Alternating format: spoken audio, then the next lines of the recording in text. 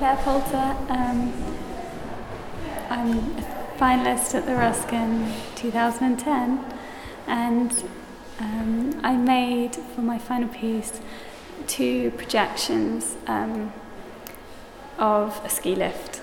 So they kind of came out of a discussion about space. We're in Osney Mead again, which is a warehouse and a converted gym from the 70s. So we kind of talked about what kind of having a light space and a dark space. And I thought that we could have, and that there's a sort of a tiny room with a vantage point over that space, and kind of reached this point where we'd have a screen sort of hanging above the main area, or I wanted to put a screen above the main area with the sound disconnected and kind of kept in the vantage point room.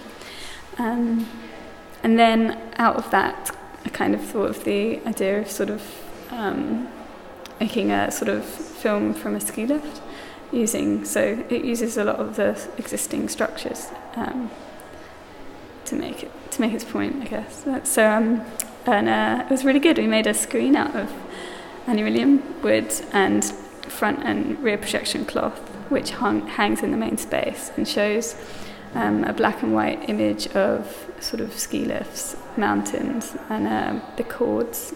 And in the interior part of the room, there's the internal workings of a ski lift.